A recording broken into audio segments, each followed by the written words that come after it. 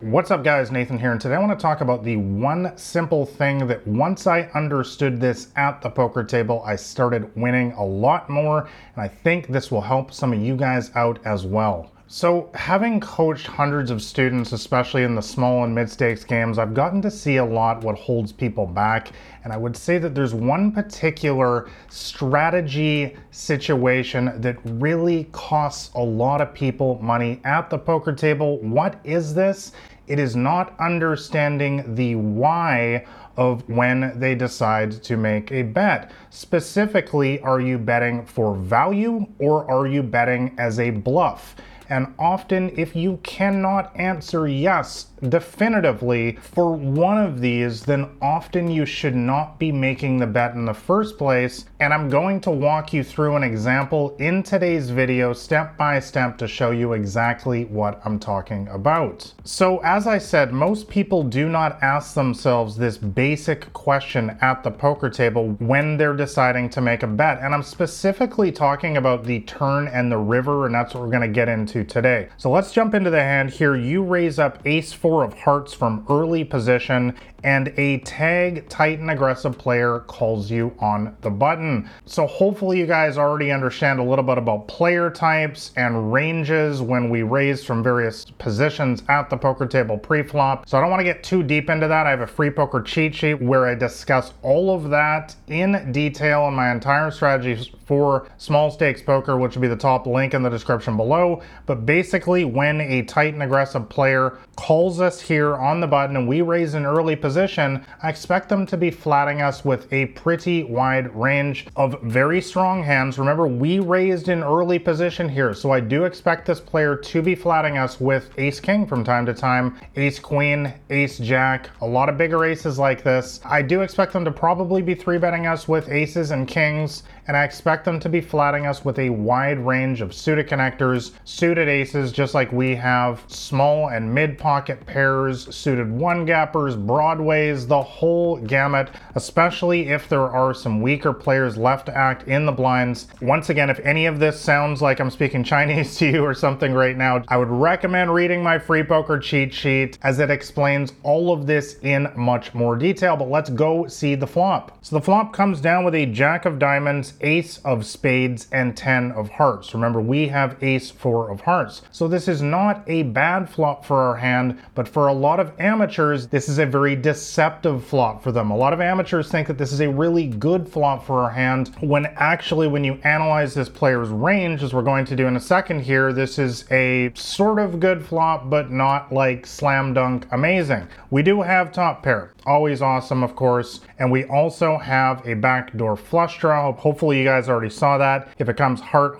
on the turn and river, we would make the nut flush. Now, of course, we raised an early position, so we're going to be acting first here. So what should we be doing? Well, I think in a spot like this, you should be checking and c-betting. C-bet stands for continuation bet. I think you should be mixing this in around 50-50. I talk about this in my brand new Elite Poker Training University, 17 plus hours of advanced training and dozens of cheat sheets walking you step by step through my entire strategy. And I talk about in detail, specifically in my Elite Poker University training, about how we want to constantly be using various frequencies in common situations like this against better thinking opponents, like a tight and aggressive regular opponent like we have in this hand. So roughly 50-50, I'll be checking and c-betting in this spot here, but we decide in this particular hand to go ahead and make our c-bet here. Tag player calls us. So guys, at this point, alarm bells should be going off a little bit in your head here. You know, what is a tight and aggressive player going to flat us with in this situation? It's probably not going to be a hand like 6-5 of clubs or something. This player clearly connected with this board in some manner.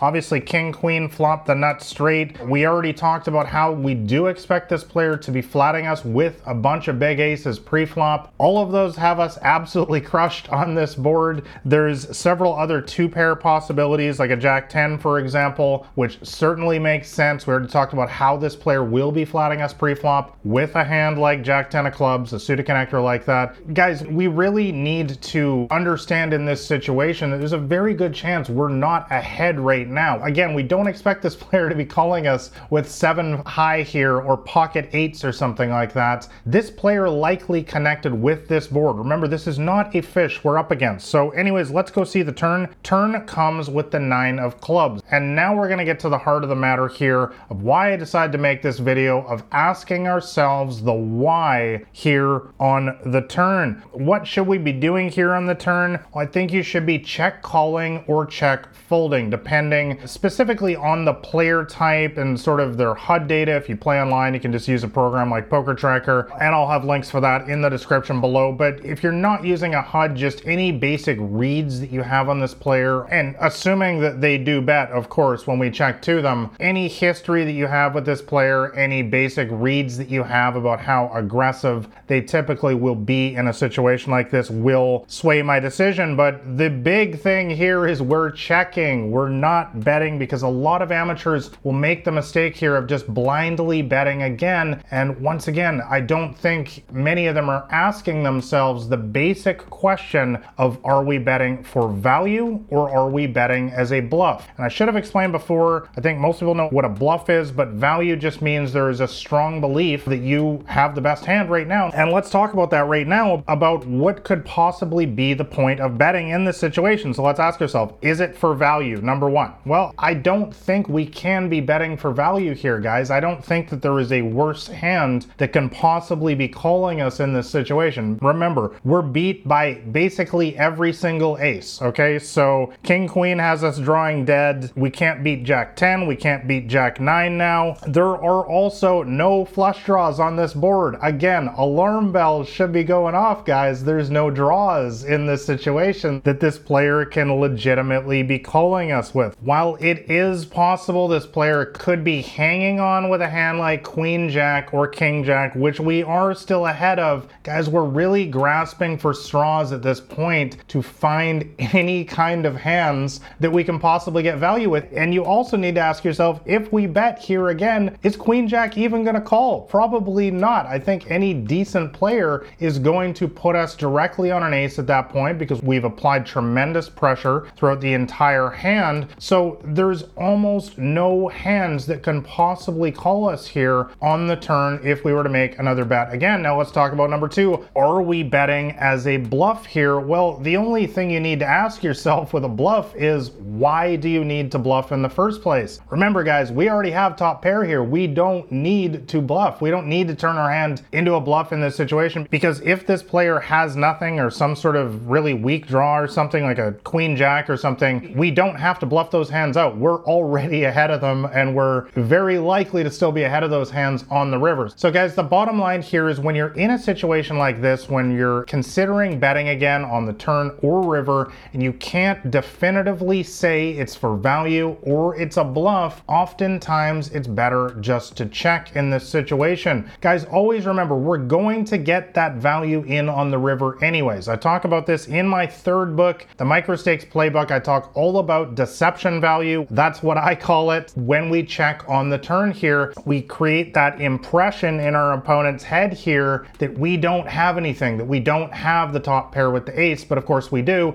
So we're going to cash in that value on the river anyways. But I hope you guys can understand here that there's literally no point for us to bet here on the turn. It's not for value. We don't need to bluff. So we're better served here to just check, go to the river, let them bluff at it, because again, we created that deception value by checking here on the turn, or just betting out on the river ourselves to get some additional value as well. All right, guys, I hope you enjoyed this poker podcast episode. If you want to know my complete strategy for beating small and mid-stakes poker games, make sure you go grab a copy of my free poker cheat sheet that's available on my website at blackrain79.com. And also make sure you hit like and subscribe here to the podcast, as I'm putting out new episodes every single week to help you guys quickly get beating your poker games. I wish you guys all the best at the poker tables. I'll catch you next week. This has been Nathan Williams with blackrain79.com.